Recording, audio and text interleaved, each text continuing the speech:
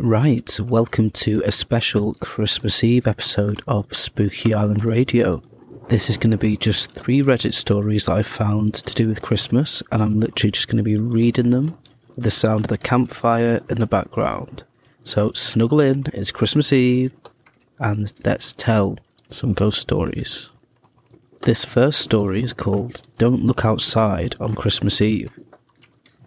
My hands are trembling as I write this. I'm hiding in my towel closet. I called the cops, but I don't think they'll be here in time. I mean, who takes calls on Christmas Eve seriously? They probably think I'm some teenager prank calling them, since I have nothing better to do than take away time from someone's Christmas. Who would believe what I'm about to say, anyway? Let me back things up and set the scene for you.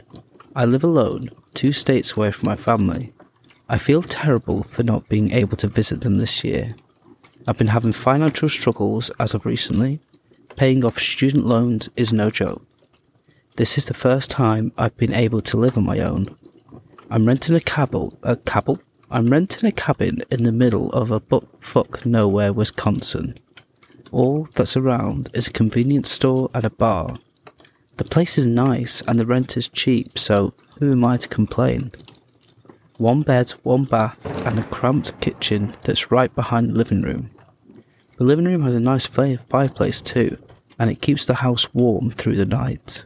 So, now that you've got the picture, I need to share my experience, no matter how few people see it. I didn't have big plans for the holiday. Stay at home, watch some TV, and eat a frozen pizza if I was lucky. No big fancy dinners, no visitors, just an average night.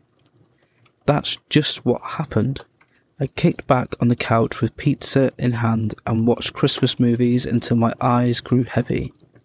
I was awakened by a knock at my door at around 11:45 p.m. It's dark and snowy out, per usual time this year. I don't usually get visitors, nor could I see who it was, so I looked out the small window in the living room. Frost cloaked the glass, making it a challenge to see who was waiting to my answer. I could make out a human-like figure. My gut was telling me to stay the hell away from what was at my door before I even got a chance to move. The snow was falling so heavily that it was hard to see anything beyond 6 feet of my house. I trusted my gut though and moved to my room. I began to think I was a bad person for leaving whoever was out there in that icy mess. And just as that thought entered my mind, the knocking grew louder. I covered my ears in response to the noise beyond my door, and I faced away, and it only got worse. I was right to trust my gut. I shouldn't open the door. I can't let this go on. I exhaled deeply and threw my legs over my bed and reluctantly shuffled over to my door. I twisted the doorknob and peeked outside. The cold weather nipped at my face as a reply. "Hello?" I peered through the crack. "Hi," the person stated. I began to make out facial characteristics and realised that it was a young woman.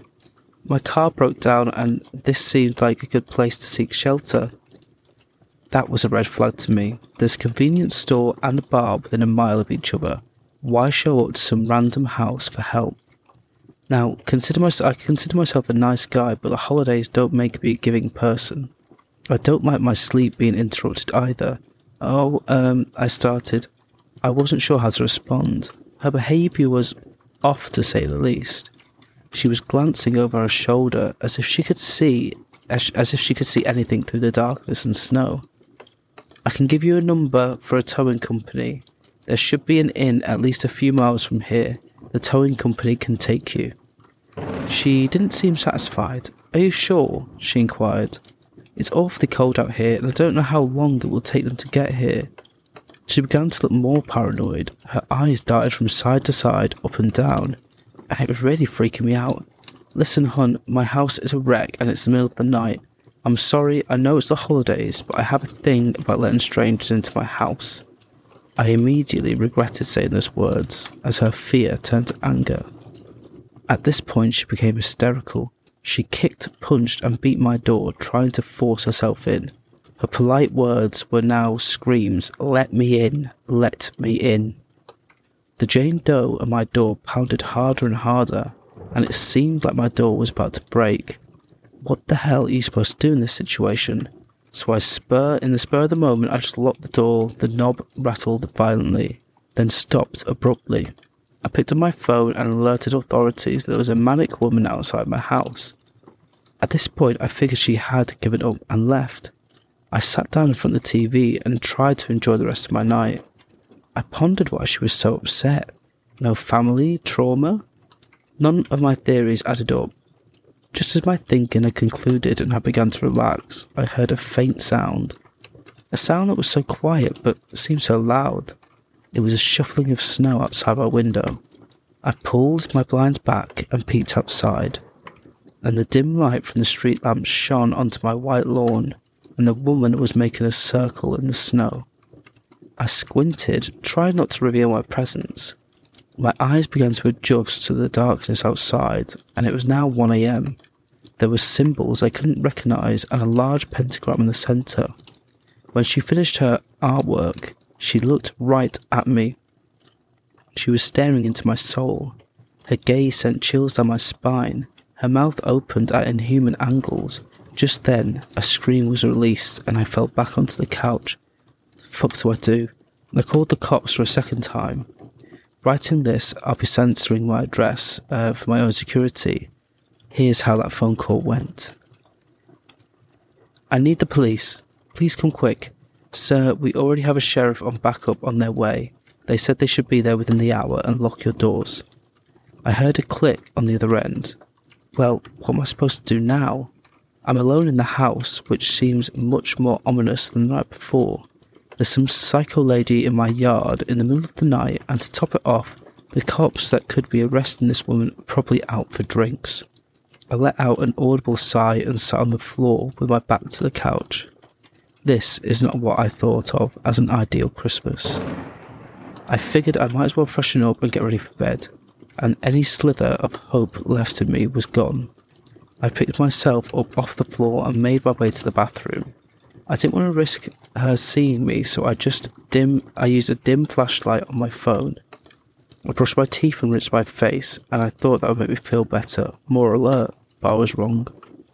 Once I had finished, I heard a knock at the door, followed by a scream. It was deep, like the shrieks previously heard from the girl. Something in me clicked. I mustered the strength to peek outside, and there were blue and red flashing lights signalling help had arrived. But something was wrong. The lights from the car further illuminated my lawn. There were 2 mangled bodies left inside of it, of what I can only describe as an altar. Remnants of black uniforms informed me who they were. Police. Another guttural howl was heard, and this time only a few feet away from my window. I did the only thing I could think of, and that was to hide. That brings me to now. In my towel closet, there are 2 dead bodies in the snow, and something outside of my house. Something not human. I don't know what she, or it, or whatever the fuck you want to call it, will get inside, but my gut is telling me that she will. I couldn't have picked a worse spot to hide. I feel like an idiot friend in a horror movie that gets plucked off first. Please, if you're reading this, protect yourself this holiday season. Don't let it know you're there. Don't be like me. Please save yourself and your family. I just heard something coming down the chimney, and it's not Santa. She's inside.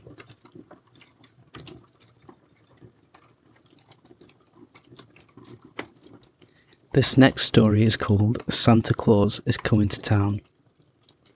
The Christmas season is the most wonderful time of the year. All the candy, presents, the decorations, and Santa Claus. The jolly old elf that brings gifts to all the good boys and girls of the world. With his big belly and red suit. I used to love this time of the year, but you will soon read why it changed, or hear why that changed. I was 11 years old, and it was the 1st of December.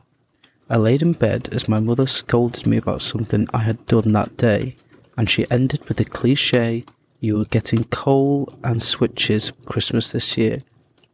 As I drifted off to sleep, I thought to myself, if she thought I was bad today, she has got another thing coming. I was awakened in the middle of the night by the sound of heavy breathing. So as most children would do, I hid under the covers. I heard a raspy voice say, "Hello, naughty boy. I've come to take you far away. There is nothing you can do and nothing you can say. There is no need to scream and no need to fight, because one way or another, you're coming with me tonight." It ripped away the covers and stood, a monster of a creature with twisted, giant black horns and draped with old, grotesque crimson coat. His face looked like an old dry leather with hollow eyes and long, crooked teeth. Next thing I know, it shoved me in a basket with other children. Then everything went black. When I came to, I was freezing cold, with others around me sobbing. We were in a makeshift cage. There must have been 30 kids beside me. Everyone was confused and scared. Then the creature came into the room, unlocked the cell, and snatched one of the other children, and as he did, he snarled, "The bad for the good. It's all about sacrifice, you see. Your sins are delicious, and you all will feed me." And just like that, he sunk his teeth into his victim, and as he wailed in pain, the creature left with him. Throughout the days, the monster would send these little creatures in for the next victim. You could see the sorrow in their eyes as they carried out his work. From time to time, the monster would come in and handpick his next meal, and every time he did, he was a little fatter and his hair began to grow. It was almost as if we were witnessing the dead coming back to life. It started out with one child every couple of days, then one a day, and now he would take 2 or 3 at a time. We made our plans and tried to escape, but to no avail, and the days dragged on, and I was the last child left in his cage, and I knew that today would be the day the creature would eat me. It had been a while since he himself had came to collect his meal, and I could only imagine what he looked like now. Visions of the monster with his grotesque grin spun around in my head. Then I heard the now familiar sound of the lock opening, and I saw him walk in. I knew my time had come, and I would be the next meal for the monster, and as he approached me, I noticed something was different. His beard was full and his cheeks were merry, and that coat that was once way too big for him fit him perfectly, and he was fat and happy, and he looked like a jolly old man, not threatening at all, but when he spoke, "It's Christmas Eve, child. There is no need to be frightened." I cried out in anger, "What sort of monster are you?" "Santa Claus," he chuckled. He saw the look of confusion on my face, and he laughed his deep guttural laugh and began to speak. "It's all about sacrifice, it's simply to see. I take the bad and reward the good, and it pleases me. I'm Krampus to the bad, but Santa to the good. This part of my life is misunderstood." It made sense to me now. I had always wondered how a man living in the North Pole stayed so full and healthy with no vegetation or any source of food.